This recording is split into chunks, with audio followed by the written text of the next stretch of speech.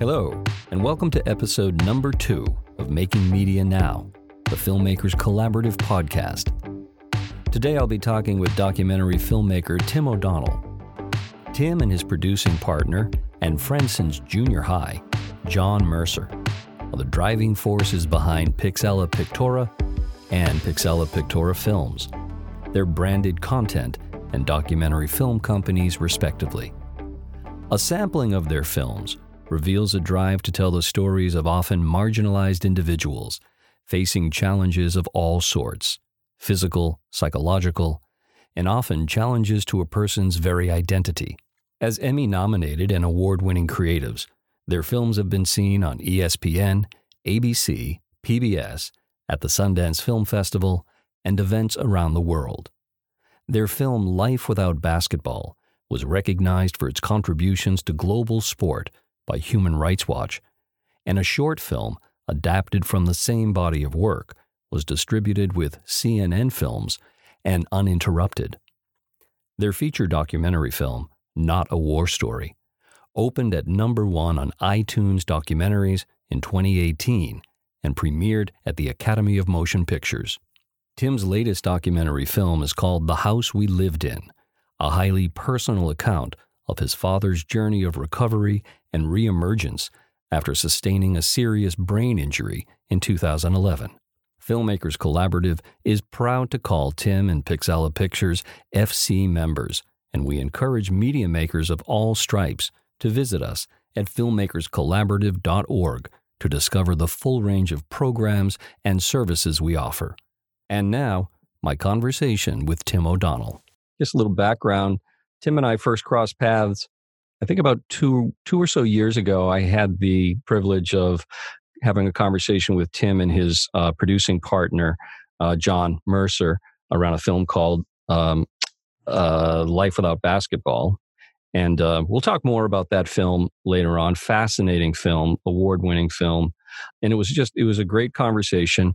And it was one of those conversations that when you have it, you realize you're talking to folks that have that sort of, that elusive quality of ambition, know-how, and vision. And it really comes through in all of the work, and it certainly came through in that conversation. Some time went on, and it turns out that Tim and I were living in the same town. We live in a small little town about 40 miles north of Boston, and that's been fantastic, being able to just hang out, talk about life in general and filmmaking and raising kids and the whole shebang. So, Tim, awesome to be speaking with you today. Thank you so much for having me, Michael. And if there's a way to hear myself blushing, I'm blushing right now, the things you said, because those are really important to me.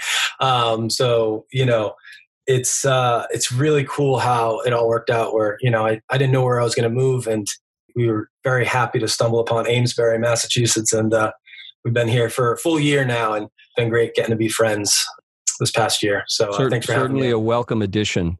And as luck would have it, our blush filter is on. So I think that's pouring through anyone's filters right now. So Tim, I'm sure you're familiar with the term elevator statement. If you're not, I'll tell you what, you know what it is? There's this concept in marketing, sort of advertising, that everybody's supposed to have an elevator statement where you can kind of say who you are, what you're all about, in the time it takes to ride from the ground floor to the whatever floor. Let's call it the penthouse, okay? What's Tim O'Donnell's elevator statement? Oh, man. Hard-hitting questions right from the jump. That's how we roll.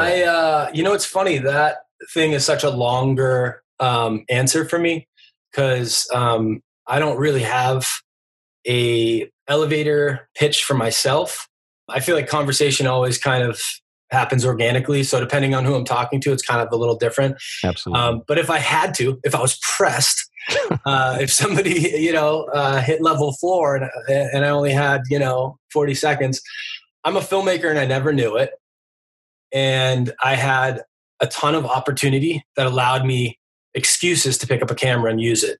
I'm a wrestler. I wrestled in high school and college, and I coached for 6 years. And if anything, the reason I keep making films and working and being able to work as a filmmaker is because I have that wrestler mentality, which is, you don't need talent, you just need time. And yeah, well, I might argue with you there, but you certainly have the talent and the tenacity, yeah, and that comes through. So you're a product of the greater Boston area, correct? Yeah, we grew up in Lowell, Massachusetts till I was about 10. And then we jumped just over the border in Hudson, New Hampshire. Okay. And, grew up there. And I've always stayed in New England. Went out Western Mass for college, lived out there for a bit, and then found myself back in Boston about 10 years ago. So I've always been sort of close to the Boston kind of area. Can you remember the first movie that hit you like in the solar plexus, where you left that movie and said, wow, this was consciousness altering, this was visionary, this opened up a portal that I didn't know existed, or maybe that never happened for you? It's happened on a couple different levels. It's funny when you think back to, like films don't have to be like a good experience, right? They could just be like they can just stay with you. Yeah. Not necessarily like you'll leave and you're like, oh, I'm entertained and this is awesome. And, I remember watching Eraserhead when I was like, young, under 15, let's call it. I had a aunt and uncle who loved weird movies. So I got introduced to David Lynch. And I remember watching like 20 minutes of it maybe. And of course I laughed and it was to me, it was weird, but I just had a feeling the next day.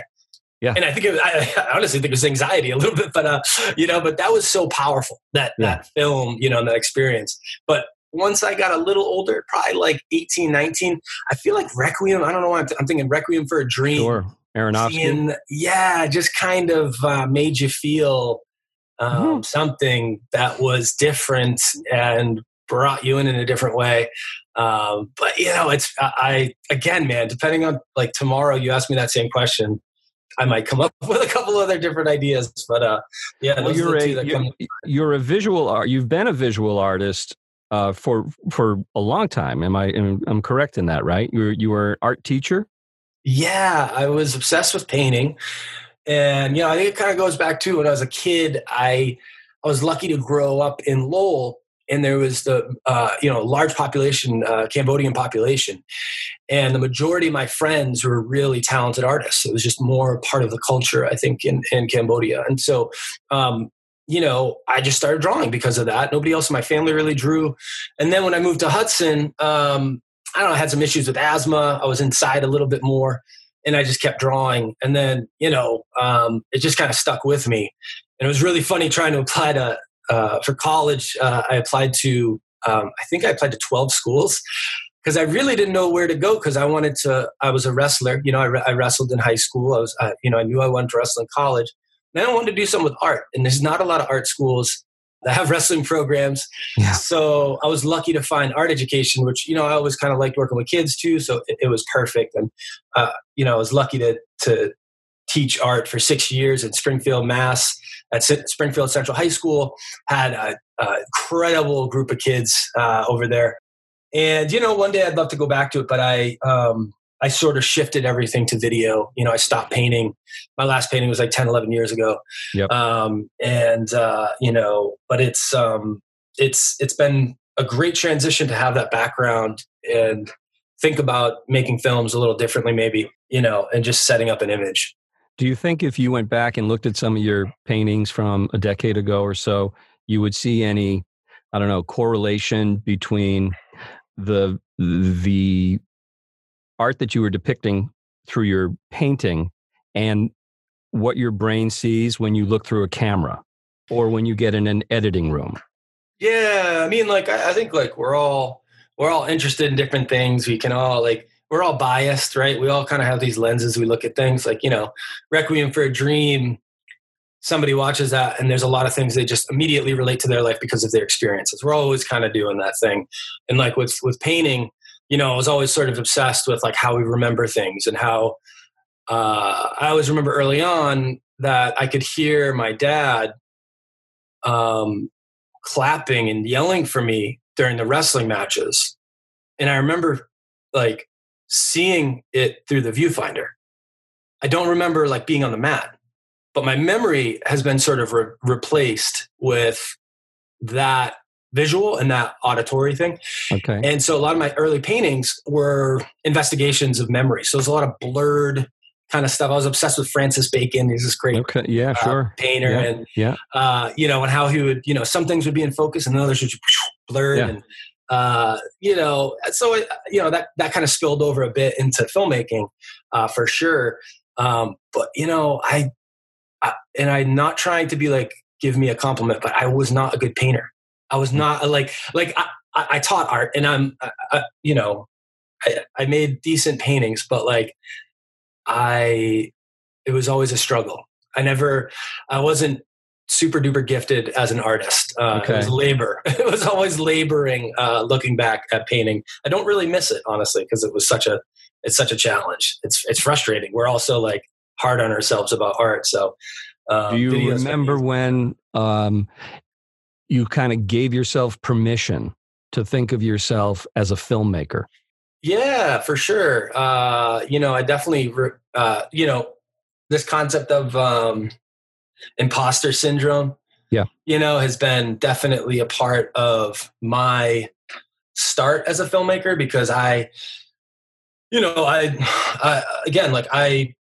wanted the art life. I wanted to think of myself as a painter.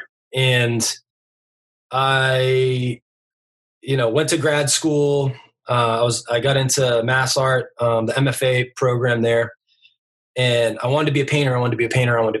And luckily I worked with some great professors who sort of boil you down to your core, which is painful. There's definitely folks, and this is all adults. This is all folks, I was probably the youngest person there. I was 26, I think at the time, 27. Okay.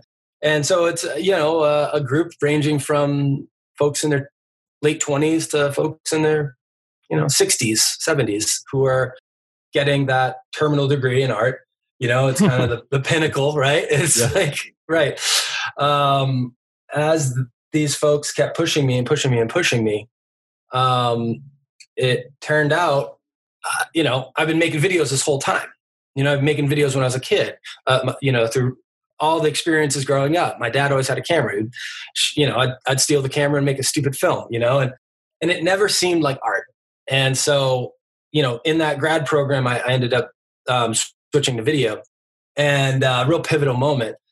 And I don't know, like it just, it never felt like I was a quote unquote filmmaker because I didn't go to film school.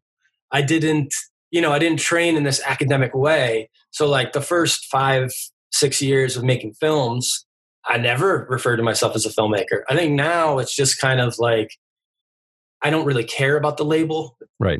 It's just, okay, let's just get to the point. I make films. I'm a filmmaker. Cool. That's fine.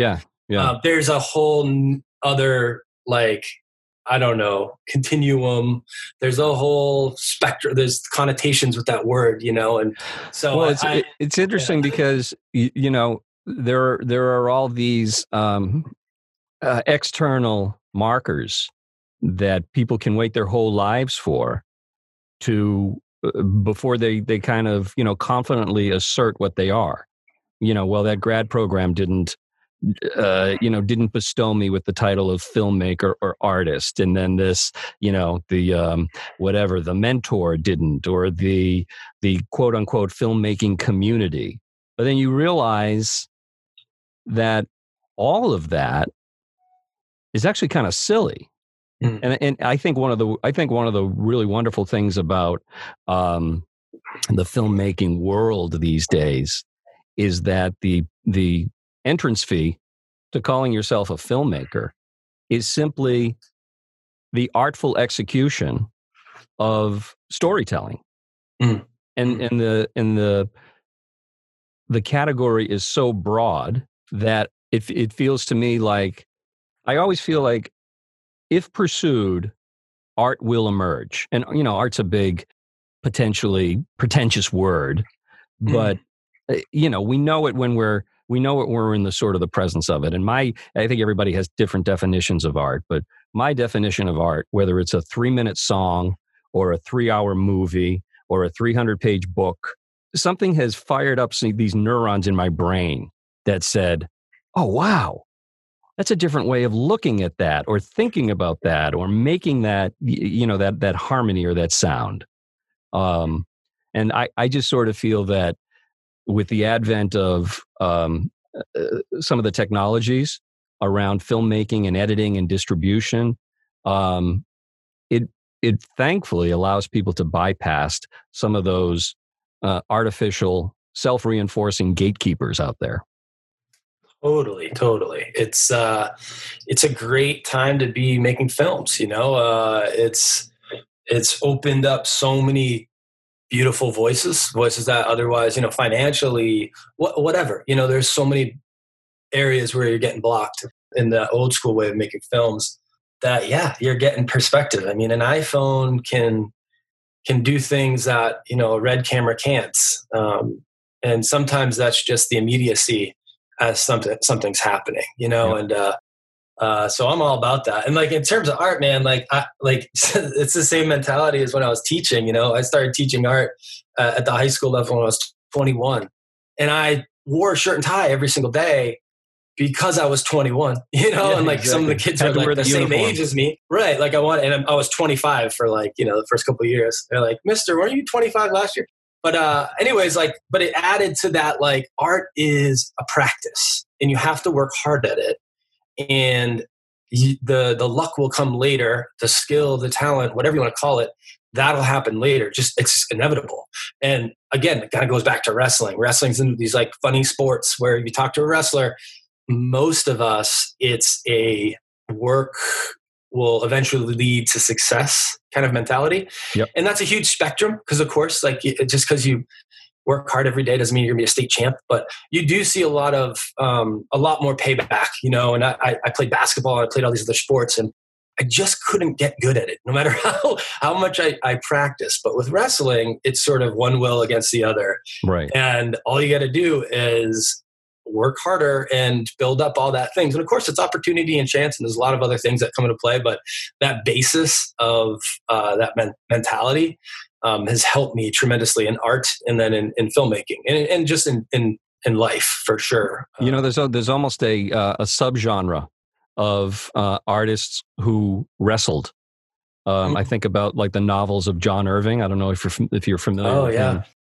Wrestling plays such a huge role in his novels, particularly the earlier ones. He's got a great early novel called The 158-Pound Marriage, and then the novel that put him on the map was The World According to Garp, where Garp, among other things, is a wrestling coach.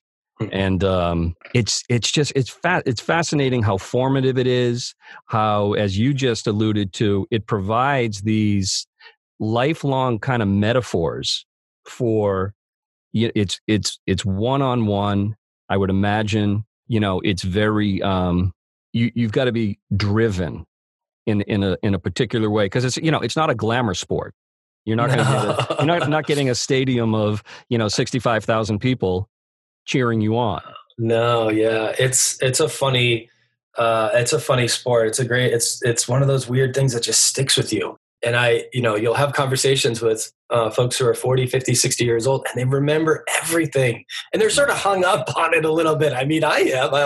I'm the first to tell you some of the things I didn't achieve that I wanted to, and it's there's so many other things to talk about, right? Like, I'm a grown human, and I'm married and I have 2 kids, and there's all these awesome things, but I'd be lying if I didn't tell you there's some nights I think about it. I think about the high school match, the college match, but I think because it's so like, and you think you relate it to film too. It's so experiential. It's so like, it was such a challenge. Like it never felt pain like that. I never felt pushed, that saying of feeling like you just had a train run through you, but you're still standing. It's just a weird thing, and doing it again and again and again, it for some reason just kind of stays with you. But and I've been lucky to make films. I've been able to make some films about wrestlers too. I made this film. My first film actually is like 12 years ago, 11 years ago maybe, and it was my first. Yeah, it was my first time. Going back to what you're saying, like when you let yourself, I wouldn't call myself a filmmaker, but I let myself kind of like, I'm going to make a film. as opposed to just like picking up a camera and having fun. It's like, I'm going to do this. And it was, I was teaching at the time in Springfield, and I followed an athlete who just graduated and was in community college. And this kid, this amazing kid named George Hargrove. And, I followed him for his first year, and he made it to the national finals. And it was like a 30-something minute film. And did you follow him because you had some hunch about him? Did he have an interesting backstory? What was the impetus for you to follow this particular wrestler? It kind of just followed along the line of like how I grew up and my family. So my dad often would film us and take us to tournaments and buy us T-shirts and this and that. George had an amazing mother and community.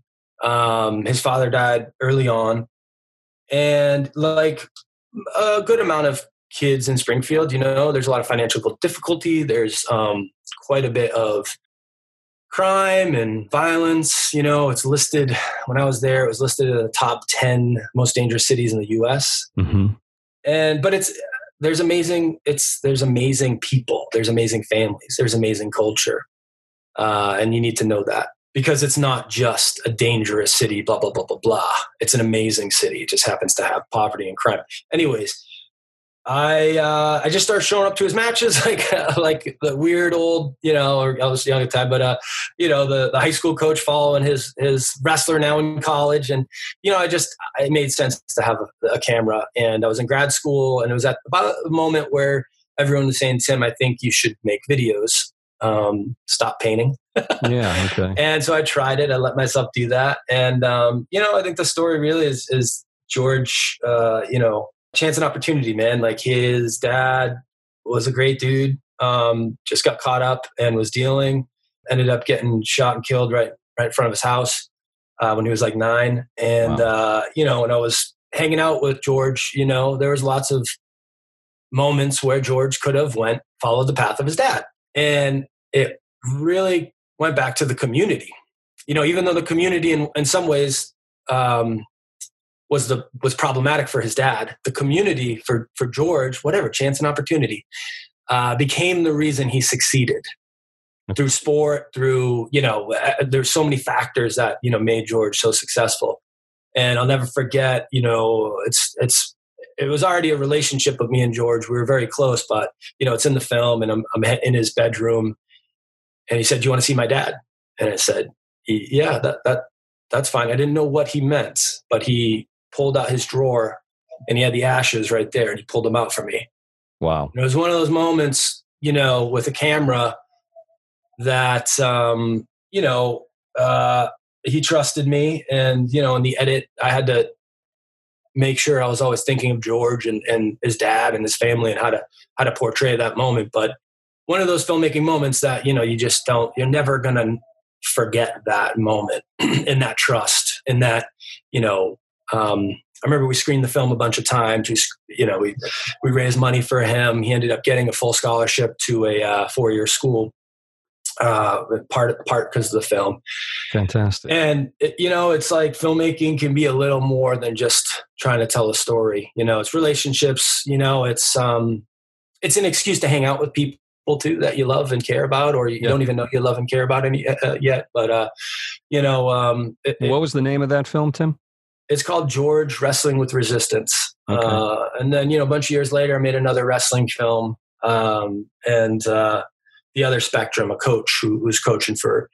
I followed him for his 50th season, and he's a wild guy. But I talked to wrestlers of his from each decade, and they all had the same story, and it was really neat. But he's still coaching too. It's like his 54th season, I think, right now. 55th. Where does he coach? He coaches in Lowell, Lowell, Massachusetts. So he's like, his name's George Bossy. The film's Bossy Wrestling with Bossy, The Power of a Coach. Okay. And it's he's quite a character. He's one of the all-time winningest high school coaches in the country, and he's still on the mat physically wrestling with the kids as an 80-year-old man. That's amazing. I love those stories. And you hear about them it's funny. You hear about them a lot at the high school coaching level. I remember when I was in high school, we had this football coach that you would have thought came out of Central Casting. His name was Joe Hogue. Joe Hogue.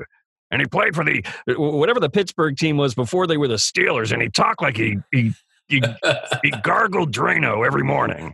Right. And, this would be a guy that, I think he thought less of you if you put a helmet on, actually, frankly. Back in my day. But right. I think this guy coached definitely close to 80. And it's funny how you just see that. It's they become the sport and they personify the sport. They're fascinating stories. Where were you career-wise when the work that you were doing started getting the attention of the ESPNs of the world? Oh man. So we got very lucky with that. It's funny. I'll just tell the story. I don't know if we have the attention of them, but we were lucky to get their attention a couple times. So, I was at that point in my life. It's a little over 9 years now, but teaching was taking up time with making films. Yeah. To be honest, I was slowly doing stuff in the summers and then weekends, and then I was making documentaries while I was teaching. And, I found myself driving. A couple times I'd drive after school, after teaching and drive to like Providence or wherever the subject was. It's like 2 hours from Springfield, film all night, and then drive back. And it's like 2 a.m. and I got to do the whole thing over again. And, it started getting like that, like just sort of, I saw that my interest had shifted. And so I decided to, at the time I was dating Allison, my now wife, and we both were at that point where we wanted to try to move in together, and we both were looking at Boston. So it all kind of happened at once. It was the end of the school year. It was like June, July of 2011, and made that leap and moved into Boston. And it was just like that moment where you're like, I had a couple projects in July. I was just kind of getting settled in terms of like, oh, wow, like September's rolling around. I'm not going to be going back to school like every single year of my life. And something happened. My dad, who's still alive, he fell one morning and hit his head. And he had a traumatic brain injury. Yep. And that was August 31st of 2011. So it's literally month 2 of leaving teaching. And I was very lucky to be in Boston because he ended up in Spalding Rehab in Boston. So I spent a lot of time with Todd, my dad, and my whole family did too. I picked up a camera, and I started filming it. And it wasn't meant to be like a short film or anything. And it honestly kind of goes back to the ICU room. He was in a coma for 8 days. So I kind of pulled that camera out just out of self-preservation in some ways, or like, was it therapy? Was it me protecting myself? Was it I don't want to get divisive here, but like, sometimes it isn't good. Sometimes it's a little bit of a, like, I'm going to feel that pain later. The camera acts as a shield. Totally, man. Whether it's good or bad, like sometimes it's therapeutic, sometimes it's a way to process, sometimes it's a way to not process. Correct. And then because you can't film in ICU, I was filming with an iPhone camera. They wouldn't let me bring a camera in for good reason. And anyways, we'd always film each other. We're an Irish Catholic family, kind of, dark to think back on those days when even my siblings and my mom were encouraging me to film. And then just to provide just a little bit of perspective, Tim's talking about the origins of a movie that I had the pleasure of watching the other night called The House We Lived In, and it's his latest creation, or among his latest creations, and definitely want to hone in on that. But we're in there now, so let's continue talking about that. It's a complicated story too, because you're asking, the question is like, how did ESPN get your attention? Well, I'll skip ahead. I kept filming, and I made a little video for my dad once he got out of the hospital to kind of like it was a benefit, right? There's lots of bills. So we had a benefit of like 600 people, and I showed the film. It's called No Quit. It was the motto that my dad and my whole family used to encourage my dad to keep going. Kind of a wrestler thing, kind of, get tough. And put it online, and then, it started getting shared and a lot of views. And then one day I got a call from an ESPN producer, and they were like, your film is, I just had a meeting with a bunch of producers at ESPN. Every single person was crying by the end of it, and they want to make a follow-up version of No Quit. Would you be okay with that? Of course. How did the producer find it? It's amazing. So the brain injury community is also kind of tight. The same thing with wrestling community. So like there happened to be a couple years before that, a documentary about an MMA fighter. His name's Rad Martinez. Talk about a great name. Like, his name's Rad Martinez. Super cool dude. And his dad had a brain injury, and he was, he wrestled growing up and in college, and then he became an MMA fighter, and he takes care of his dad and competes. So Rad saw our film and then shared it with the ESPN producer. So, wow. And he, me and Rad chatted, and he was really supportive. And brain injuries, you don't know. Like it's, somebody could have a brain injury and nothing happens. Even like a big impactful on your brain, and you have no signs of it. And then there's other folks that have, it's a small, I don't have the medical terms, but it's not as large of an injury, and it creates devastating effects. And so they really don't know much. And this is Spalding. This is one of the top hospitals for brain injuries in the world. And I have the neurologist telling me that we just don't know. We don't know. And this is these are the people, right? And so I think you get a lot of folks calling out when you're in that because you don't know. You just don't know. So any previous experiences from people are super helpful. Right. So ESPN ended up putting that on. They filmed with us, and they kind of took my footage and mixed it in with some of the new stuff that they shot. And then that happened again for a film called Danimal's Army, about a local Bridgewater kid who had a speech disorder. I made a film, and the same thing kind of happened. They called me up, said, "Hey, we'd love to pick it up." So I was lucky to work with ESPN a few times. How did you say Danimal's Order? Danimal's Army. Okay. Danny. Army. Yeah, he's a really cool young dude who had speech apraxia. And what is that? So it's like, like a lot of words are kind of mixed up, and it's kind of like a lower gravelly kind of voice. And if you have the right speech therapy early on, there's plenty of folks who had that growing up that you'd never know. But if it doesn't get dealt with, it can be devastating to the point where you can't communicate. Nobody can understand you. So Danny, having speech apraxia, kind of stood out a little bit. He was 6 years old at the time. And so on top of having speech apraxia, he was like this old soul who wore like a 50s suit to school every single day. And like a top hat. And, yes. And he was,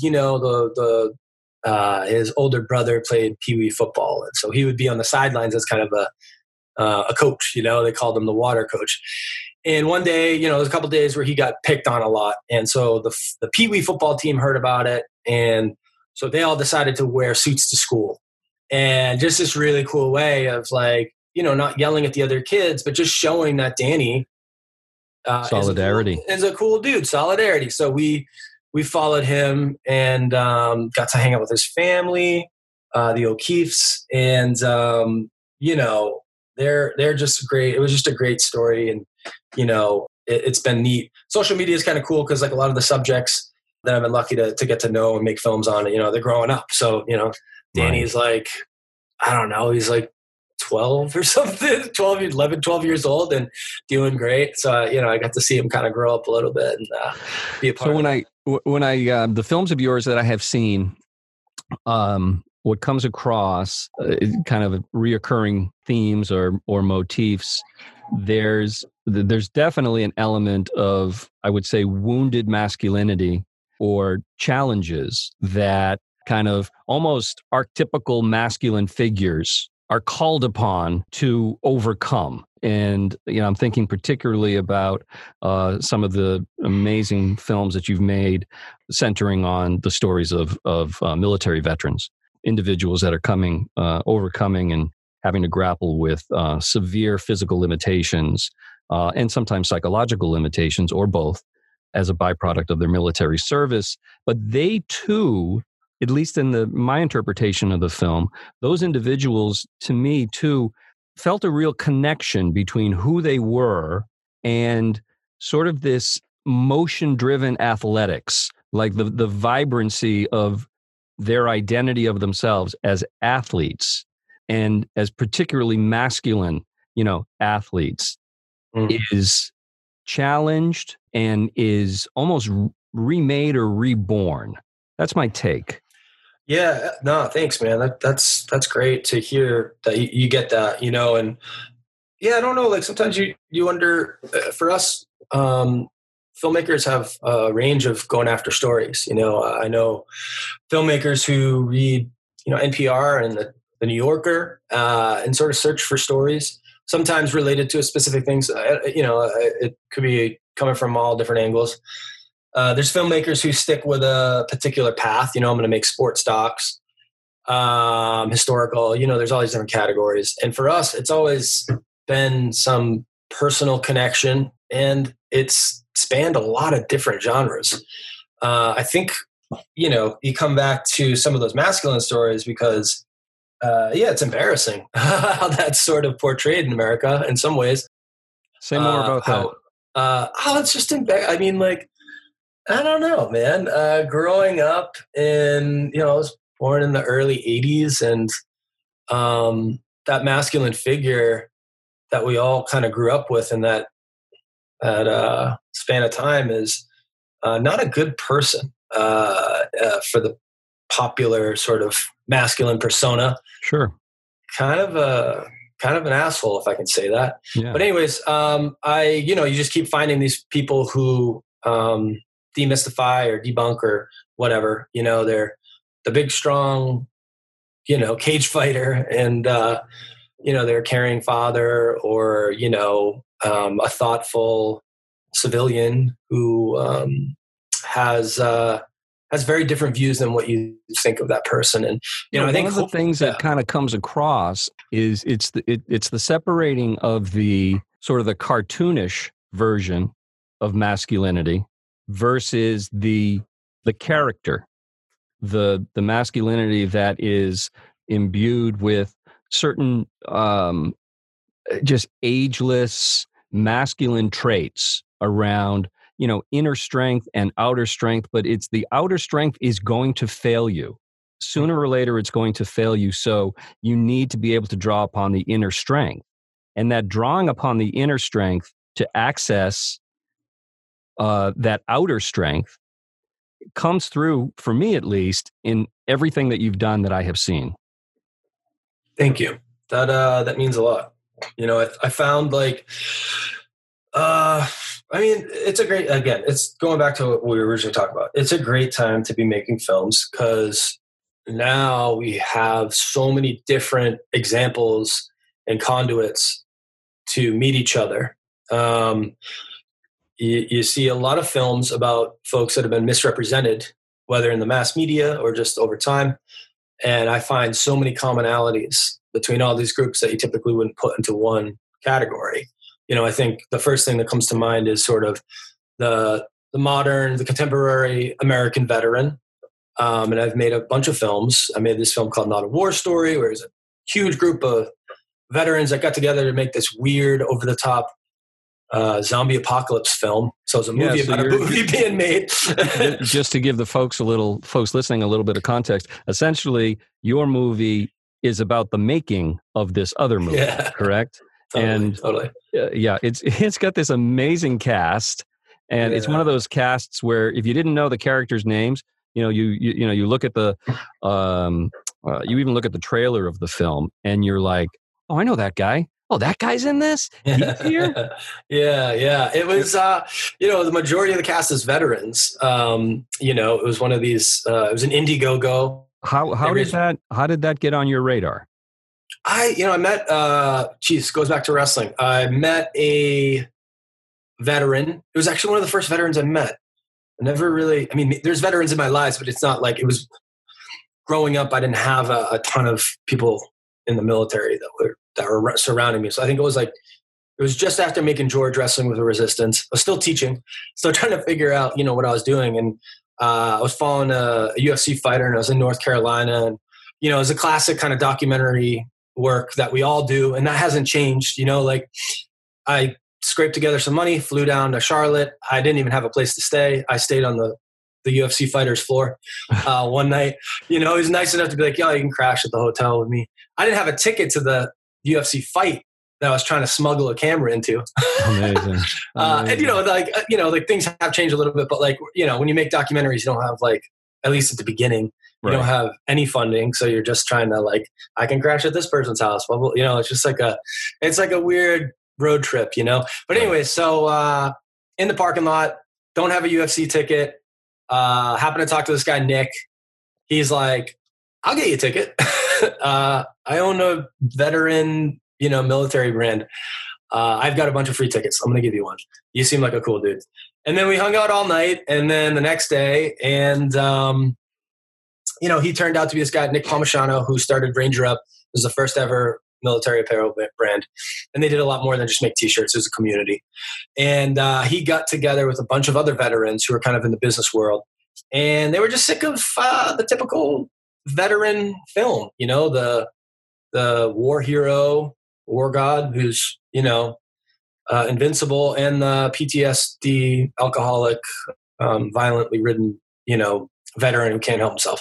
Yep. And obviously the majority of folks are way in the middle. And the movie centers around dark humor, which is the most common thing. And so at the time I was making that film, and then we just started working on a new project. Me and John Mercer, who's my creative partner, who, we've always worked together. All the films, we help each other, in various ways. At this point, we started working together more on we're co-directing and co-producing stuff. And this film, the film was called Life Without Basketball. That ended up taking 4.5 years, but it was kind of overlapped a little bit. And, it was following Bilquis Abdul Qadir, the first Muslim American b-baller to play with hijab. So she wore headscarf. She's basically like a swim cap, when she played. And she couldn't play pro because there was a rule blocking her. And so, we've been working with... would have been the WNBA?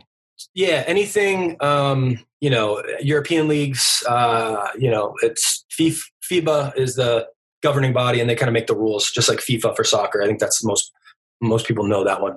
Yes. And so, we're hanging out with veterans, and then we jumped into the American Muslim community, and you just kept seeing these commonalities. We're lucky because we're with Bilquis, and Bilquis was loved and respected. So, would be in random mosque or community center in Cincinnati, for instance, and would show up, and we knew we're two white guys. We're not part of Islam. We're not, we're tourists, but we really care. We spent a lot of time at the Abdul Qadir home, and, we're lucky to be sort of extended family. That's how they kind of say to us. So, and I take that with a lot of honor, but anyway, so, Bilquis said, kind of explained who we were, and immediately they were like, "Come on in." And I think, a lot of these communities, I probably had to do a bit more explaining before I got the invite, but, once they kind of knew who we were and what we were about, it was so welcoming. But you see these common factors between the veteran community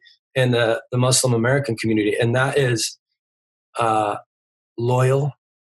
That is, diligent, hardworking, routine. If you're praying 5 times a day, it's similar in a lot of ways to how veterans have been trained, how military has been trained. You've trained this way, right? And the other thing is they've been misrepresented. It's a common thing. You see that bond, and you're always trying to take care of each other. And it's a different feeling, as a white dude.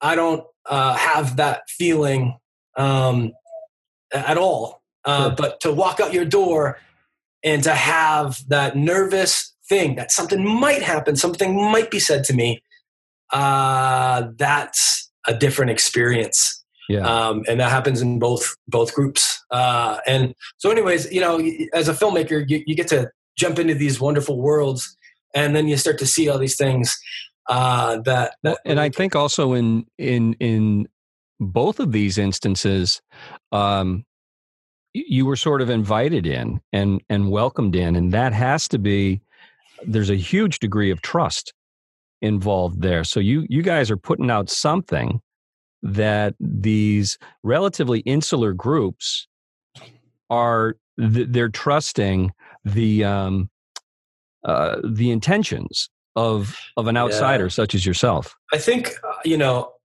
Michael, like, documentaries have become so much more popular. You're seeing more and more of these stylized documentaries, whether you want to call them a documentary or not, that's a different conversation. But, you know, you're seeing all this happen, right? And so there's lots of folks out there that make documentaries for financial gain. And me and John are very lucky that we have commercial work locally. And so our company is set up so that we can always bounce back and forth between the commercial work and the documentary work. I didn't leave teaching to become a filmmaker to make money off of my documentary work. I know what I'm sort of signing up for when I make films. And so I think that helps because I really give a shit. I really care. I want to know these people. I want to know, I have questions, whether I'm an insider or not, if it's a wrestling film or, you know, a world that I'm not a part of, I'm curious. And, you know, if that's the intention, if you're there because you care, if you know, the camera isn't the fixation. If the real connection is human to human, you know, like that's different. That's a different experience. The camera is just the conduit in that instance, and the commitment that you're making is also. There's such a time commitment involved. I mean, each of these stories are, you know, Life After Basketball was, how many years do you follow Bill Keeson? 4.5 years. Yeah. And we didn't know the ending. Like everyone would be like, okay, so let's you know, go to pitch competitions and you know, or just talking. And you know, to me and John, the film was much more about if she's going to play, and that's the typical question. So, you know, is the rule change? When you know, all that. And that's not it. You're missing it. If you watch Life Without Basketball and you are just waiting for her to turn pro and, you know, win the game, and that's not the point. She wasn't allowed to play a game that was her identity because she wore a swim cap. Right. Because of an archaic rule. Right. That does something different to your identity. Playing pro at the end, you know, after whatever it was, 3.5 years, she was sidelined. That doesn't erase what happened to her identity, you know, and living in a world that allows that to happen. In these multi-year film projects, how are you editing? Are you, you know, do you sit down, you know, like I want to talk about The House We Lived in a moment. But, you know, in the instance of that, you know, do you sit down periodically and say, all right, well, here's 4 years worth of footage. What do we got? Oh man, talk about anxiety. Holy cow. That would be rough, you know? Yeah, I would think. So like, you know, me and John, you know, back up like when we first met Bill Keys and hung out with her that first weekend, you know, the goal was to make a 3-minute film. It was, you know, let's follow you coaching. She was coaching at Indiana State. This is sort of interesting. She's on the sideline, you know, she's just at this point sort of finding out that she's not going to be able to play pro, you know, cool family, you know, like the first weekend we're there, put down cameras, sit down, have dinner with us. You know, just wonderful people. And, anyways, we knew we had to do some work in the interim, as the months went on, and we started thinking, well, maybe this is longer. And, we're ending almost the first year of coverage. The whole time we're sort of reviewing footage, of course, like most filmmakers will know that experience, especially documentary filmmakers know. You're traveling, you shot for 14 hours. Now you got to load footage, charge batteries, and then somehow check the footage, right? So you're already putting it in Premiere. You're already sort of scanning, and then getting ready for the next day. And that's, just adds up. And so we kept having this thing where, a couple months would go by and then would do sort of a check-in and would cut a scene, or would cut this thing. Yep. And after 2 years, we already had a bunch of scenes and different things. Not a deep dive, though. We never put a film together. But we cut a short called Fiba Allow Hijab after 2 years of filming in hopes of changing the rule. And so we started that process of making a short film, which was a great exercise for the feature later on. And I think that short was like 14 minutes long. And so, that thing of cutting a short or trying to figure out some of the moments, within the first couple of years of filming, man, there is a balance of sort of forgetting in some ways what you shot. Like that's a very, that's so important because you have all these biased sort of feelings. Yep. We've all had that experience on a shoot where, man, that was so cool, like this moment, and you just experienced it different. It might have been something in between takes, or it might have been, I don't know. It just felt so good. And then you get there and you look at the footage, you're like, that wasn't what I thought it was. Yeah, totally. Right. And so there is this thing of allowing enough time to have passed, staying on the footage, but then this nice balance of like, seeing it with fresh eyes. Sure. So in the I would say particularly, or perhaps particularly in the instance of the film about your dad, The House We Lived In, the cut that I watched the other night, how close to finished is that? The House We Lived In is a 10-year long project that started with, the film we talked about earlier, No Quit. And, the film No Quit focused on my dad sort of recovering from a brain injury. At Spalding, there was a bunch of people who said that was one of the more miraculous recoveries they've seen, because his actual brain injury was one of the worst brain injuries that they've seen. So when they opened his skull up, the blood hit the ceiling because the pressure was that large. Amazing. Did the fall cause the brain injury, or did he have a brain injury and then fall? The fall caused the brain injury. He just woke up, fainted, fell. And the reason that he was able to, there's all these factors, but my mom called 911 and they got him to a hospital in New Hampshire where the neurosurgeon was just leaving.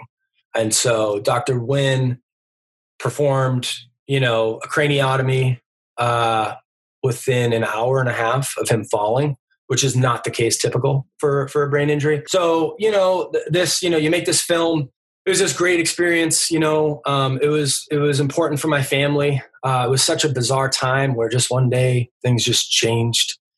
And so I kept filming after that. And, it's not the movie ending, right? It's, we all want that. I think we all struggle with it as filmmakers, like you want to just have an ending to a film and then we're just fine. We're just okay. And so that's not the case. That's not the case. Your dad and, probably all of your family, but particularly your dad in the film is, he's depicted in some very vulnerable scenarios where, he's vulnerable beyond his control to not be vulnerable. What was your thinking around, or did you ever have to kind of wrestle, no pun intended, with what's too much, what's fair to him, what's fair to the story? Yeah, I mean, it's hard, right? Like, ethically, so my dad has a brain injury. His brain injury affected him in that he doesn't no longer has that many filters. He'll say inappropriate things. There was a period of time where he cried just all the time. Yeah. Like, I'm talking like hysterical crying. And then there was a point in time when he would laugh. It's a common thing within the first couple of years of brain injury. Yep. Some folks are left permanently with that. My dad, luckily, sort of hit a period where he switched over and that no longer was a thing. But even if a subject tells you it's okay to film, that doesn't necessarily mean it's okay to film. Right. You need to have judgment. You need to know if it's a subject who has impairments. You need to look to parents, siblings, friends, and make that decision, because that is a choice as a filmmaker you need to figure out.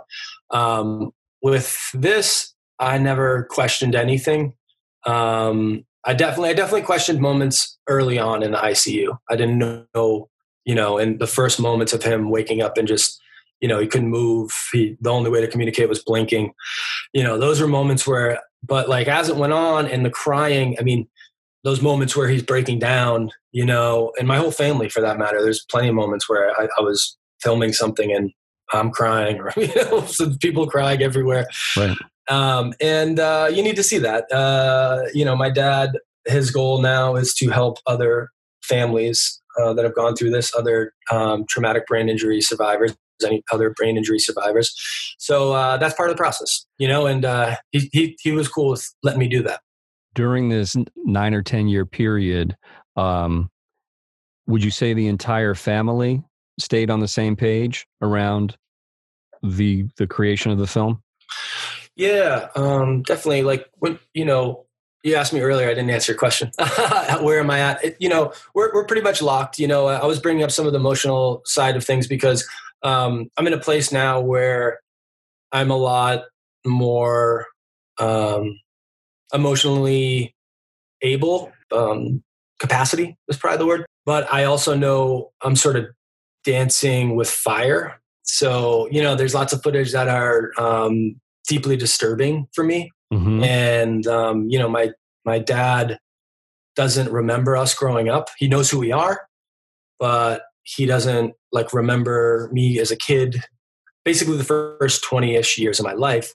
And it all kind of goes back to this house that we lived in. When we moved to Hudson, it wasn't just a move. We moved from apartment to apartment to apartment. My dad had gotten a job that, we kind of moved up to the middle class, right? I'll just kind of go there, right? And we had an actual house. So it was our first house, an actual house that my dad actually, they bought, which was very that's not a thing that everyone gets. And that's you and your 3 siblings and your mom and your dad. Yeah. Yeah. We moved to Hudson, and it's just kind of like Amesbury in a little way, kind of like Pleasantville. Everyone's happy. It was a wonderful upbringing. And so my dad, and this, I don't want to say this all stems from his gambling, but my dad, was an alcoholic. He has this addictive personality, quit drinking, had quit all these things, smoking, this, that, the other thing. But gambling has always been a part of his life. He loves the horse track, and I grew up going to the Rockingham track. If anybody locals, that in Salem, New Hampshire, it's no longer, but multiple days a week as a 5-6-year-old going there. And it wasn't bad. It wasn't a bad experience. I don't have these memories. My dad's gambling never got to the point where we didn't have food or this or that. But your mom goes into that really, I think, really compassionately in the film, and at least in what you captured, pretty non-judgmentally also. Totally, man. She's a saint. Saint Gail is my mom, but she had to go through addiction with my dad, and it's tough. Sometimes there's a lot of gray with things, but at a certain point, my dad, his business wasn't doing well, and we knew the inevitable end of this house was coming. So, they're already extended with the bank at this point, and it was at the point right before my dad's accident that the house was being foreclosed on.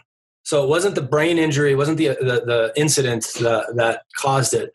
but literally, like, my dad's in the ICU and there was papers delivered for the house. Like, they had to get kicked. They were out of the house. Like, we knew that was coming. Yep. And it happened at the same time. And so my dad starts to recover. And, while my dad's recovering, we're trying to scramble, get my family, my parents into a new place, and we're moving everything out of the house. And my dad's coming to, and he just doesn't remember the house. And, what at the time, it's like, okay, well, he didn't know how to walk. He didn't know how to talk, but he slowly regained that thing. And so it was just common. All of us were like, it's going to come back. You know what I mean? Like, it's like it's bound to happen. Once he gets out of the hospital and starts seeing things, it'll come back. Well, it never did. So going back to finishing the film, I'm at a place where, I can't spend too much time with the film because it is problematic for me. It is, art can be therapeutic, but you can also run the risk of hurting yourself. And that, I use that with a grain of salt. Like, there's plenty of films that we probably spend too much time on, and it isn't good for us. There is this nice balance. Sure. So, after 10, I'm coming up on 10 years, so I keep saying 10 years. So after, this span of time, me and my wife decided that, I need to put this down. And, in a lot of ways, I finally feel happy with it. I called it the Pain Project forever. And now it's the project that I always dreamed about making. It's this avant-garde kind of balance with storyline, hopefully. Deep dive into memory, into the family dynamic, addiction in some ways. Yeah, I think that when very early on in our conversation today, you referenced the role of art in the kind of the extraction of memory, the preservation of memory, the interpretation of memory. And that comes across so fully in the house we lived in. And I thought it was a really cool decision that you made to cast a younger version of yourself. How old's that kid supposed to be? About 8, 9? Yeah. Talk about that a little bit, and what role that played in advancing the story and kind of allowing you to go someplace that a kind of a cinema verite approach necessarily wouldn't. Totally. Everyone has, I think, opinions on this thing of, if you're a documentary filmmaker, you probably have an opinion about shooting in a verite manner, shooting in an interview setup, shooting, a mixture, historical, whatever. Like, everyone has kind of their idea of what a documentary is. Well, that has changed quite a bit in the last 10 years for me. When I first started this project, it was only, fly on the wall. And then at some point I said, I want to sit down with my family. So I did a round of interviews, and so it kept changing. And all of a sudden I've always done this projection thing. I love what happens when you have multiple projectors intertwined, so the image is kind of blended. And then there's an object in the room, whether it's a person. So all of a sudden I was bringing my dad into these projection rooms with 3-4 projectors, and, it's therapeutic too. In those instances, when you're and it's really powerfully depicted because the images are playing off a screen, but your dad is between the screen and the camera, so the images are reflecting off of him also. And his presentation is pretty. It's unmistakable. His presentation, he seems kind of lost in those shots, almost in this maze of memory. Totally. And were you directing him that way? No, I mean, a lot of it was, hey, at the opening of the film, you hear me say, you're going to walk down here and you're going to take a left and get in front of the screen. And so there's a little directions on the logistics, but there was no, you weren't directing any emotional recall. No. I mean, it's also honestly, Michael, it's been, some of the footage is really fresh. I mean, we shot during the pandemic, masks, distant. My dad was the only one without a mask. Even then, and I'm being honest. I mean, I'm being honest with you. It's also a practice of trying to for him to get those memories back. Yeah, sure. And so if I just had the one image that he sees, and and I know that's not going to happen, but part of that experimental visual is also rooted in me, just wanting to bring them back. And so, with that, it's like years went on and I started changing the way I thought about documentaries. And, part of this whole thing is, again, maybe it goes back to the ICU room where, I have an iPhone and I'm just passing the buck, honestly. It's going to be painful later. And I kept passing the buck filming, and eventually it caught up psychologically. And, what was happening, and I wasn't telling anybody, and this is years, was I was having recurrent dreams about the house. And I was having them once a week. And 3-4-ish years go by. And I finally mentioned it to my wife, Allison. And, it's shocking for her, and so we talked and, eventually, I had counseling before, for other things, and, I was lucky enough to say, you know what, I'm going to jump back on the therapy train, as I call it. I think of it as sort of, as physical therapy. I think of therapy as, I'm having problems, it's starting to show up, and here's this great solution, so therapy has been kind of part of this film. And, it wasn't the therapist, I think Allison, my wife, her encouragement of writing down a dream journal. So I started writing these dreams down, and, it was probably about year 5 or 6 of the film where me and Allison sort of said, well, what if we play it out?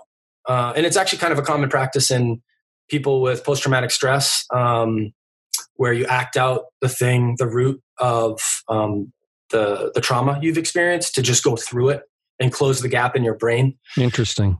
And so, I went through this weird process of casting my entire family, and we found all these actors that really looked and talked like my family. And we picked 3 dreams, and we ran them out, and some of them were very like goofy, like they're not like, so a lot of them are in the film. There's this one where it's like, I'm driving, and then I'm randomly at the house, and then my mom comes out with a cheese platter, and she's like, Timmy, take the cheese platter. And I'm like, Ma, I don't want any cheese, and it's just like you wake up and you're like, it hits you so deep, and then you tell your friend, you're like, dude, like, why are you like, I hate when you talk about your dreams because they're boring, but like, there's just something there. And so anyway, I also like changed the way I think about footage. So, I was making these things about dreams, and the actor, the young boy who's playing me in the film, I had one dream about my dad when he was a boy. The dreams were always the same. They're at the house, but they had this one dream that we wrote up and had this kid actor. So what started as the young boy playing my dad ended up in the edit being me. Interesting. All right. Again, like the flexibility in an edit to be able to allow yourself to make those decisions, as long as they're ethical, in some ways, like it's been a great creative project to figure out those things that you typically don't get to do in other projects. Well, it's such a brave movie, and it's really beautiful in a lot of difficult ways. But I think it's such a testament to you and your whole family too. Certainly your dad included, in the sense that the coming together, the staying together, and it's not some movie of the week where, I'm not going to speak of endings or anything like that, but it's not. There's not. You don't have your act 1, 2, 3, 4 story arc necessarily, right? But there's just this sense of mutual support and encouragement, even through, setbacks or disappointments or just incomprehension. So hats off. Thank you. Yeah, it feels good to be done with it. And it's been like a good process for the whole family. and we got to do, all the things. I just feel like I get to do all the things, and I feel like I can be at peace with it. And it's good. Hopefully there's families and brain injury survivors and, people that experience trauma or anything. I think there's a lot of relatable things that can watch this and most definitely and help. Right. Yeah. So you mentioned you filmed a portion of The House We Lived In during the pandemic. And I also happen to know that you've been, ironically, super busy during the pandemic, doing a lot of commercial work. Talk a little bit about that before we wrap things up. Yeah. Oh, man. What a crazy time. What a crazy year. Wow. March rolled around, and, I think all of us, filmmakers have experienced this in a range of ways. I know filmmakers who are working primarily on bigger budget projects, things where there's 50, 60 people on set. And unfortunately, that industry has been hit extremely hard. And then there's folks like me who are, we can operate in a small footprint way. Yeah, ironically, we ended up getting more projects as of late because of that kind of scenario, I think. But back in March, for everyone, I feel like, most creatives, like from March to about, the end of June, or mid-June, there's not a lot going on. So me and John Mercer have a company called Pixella Pictora Films, and it's just a small group of filmmakers. And, we had been working on, The House We Lived In and 2 other films.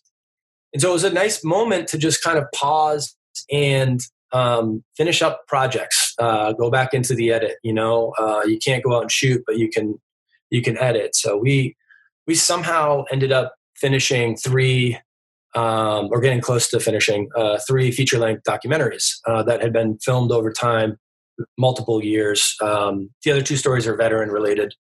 One's on Mike Schlitz, who's a double-arm amputee. 85% of his body was burned. The neat thing about Mike is, he's a veteran advocate now and an amazing dude. But you meet Mike for 5 minutes and you just forget that he has all these wounds. Yeah. I think the film kind of focuses on what does that, like, how does, the term disability, how it can shift quite a bit from your perspective. I often have to remember to give my friends a heads up about Mike the first time they meet him, because it's just Mike. He's awesome. He's a great dude. So that film kind of explores that, and then there's this other film called Tougher Than a Tank. We followed a Marine veteran who ran 145 miles in 3 days. Day 1 was 70 miles. Day 2 was 50. Yeah. And he's reuniting with a veteran who's similar, to Mike in some ways, where he's physically wounded and visibly wounded, whereas Noah, the main subject running, doesn't have any visible wounds, but he has plenty of PTSD and sort of quote unquote invisible wounds, if you want to call it that. And it's sort of this cool reconnection between the 2. So we all just, I don't know, like maybe go back to like the theme of like, using the camera, using filmmaking to sort of as a coping mechanism during all this time, or just to block it out in some ways, and so, all that was going on. We're super pumped about having 3 films, and we're going to be submitting to festivals for 2021. But also, like, we got a lot of commercial work, which was great.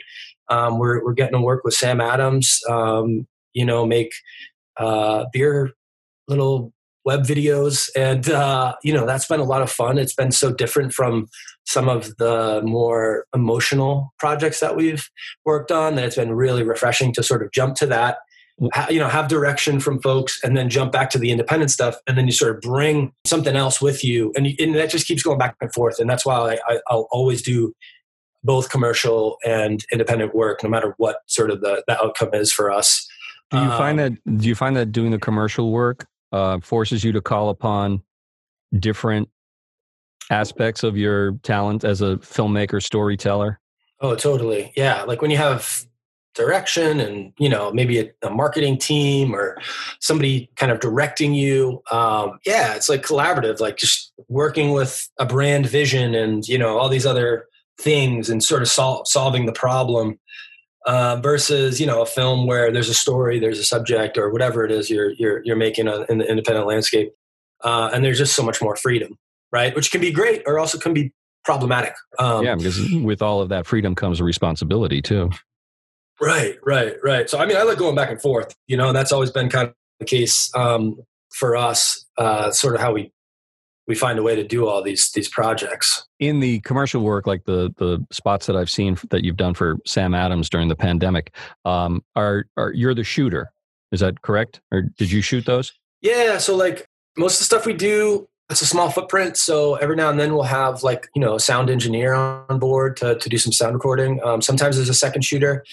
Because of the pandemic, there's been a bunch of projects where it's just me doing sound and a couple cameras and interviewing, which is like also great, because a lot of times that happens in the documentary space where it's just you, you're making this project, you're operating camera, you're asking questions, you're listening to sound.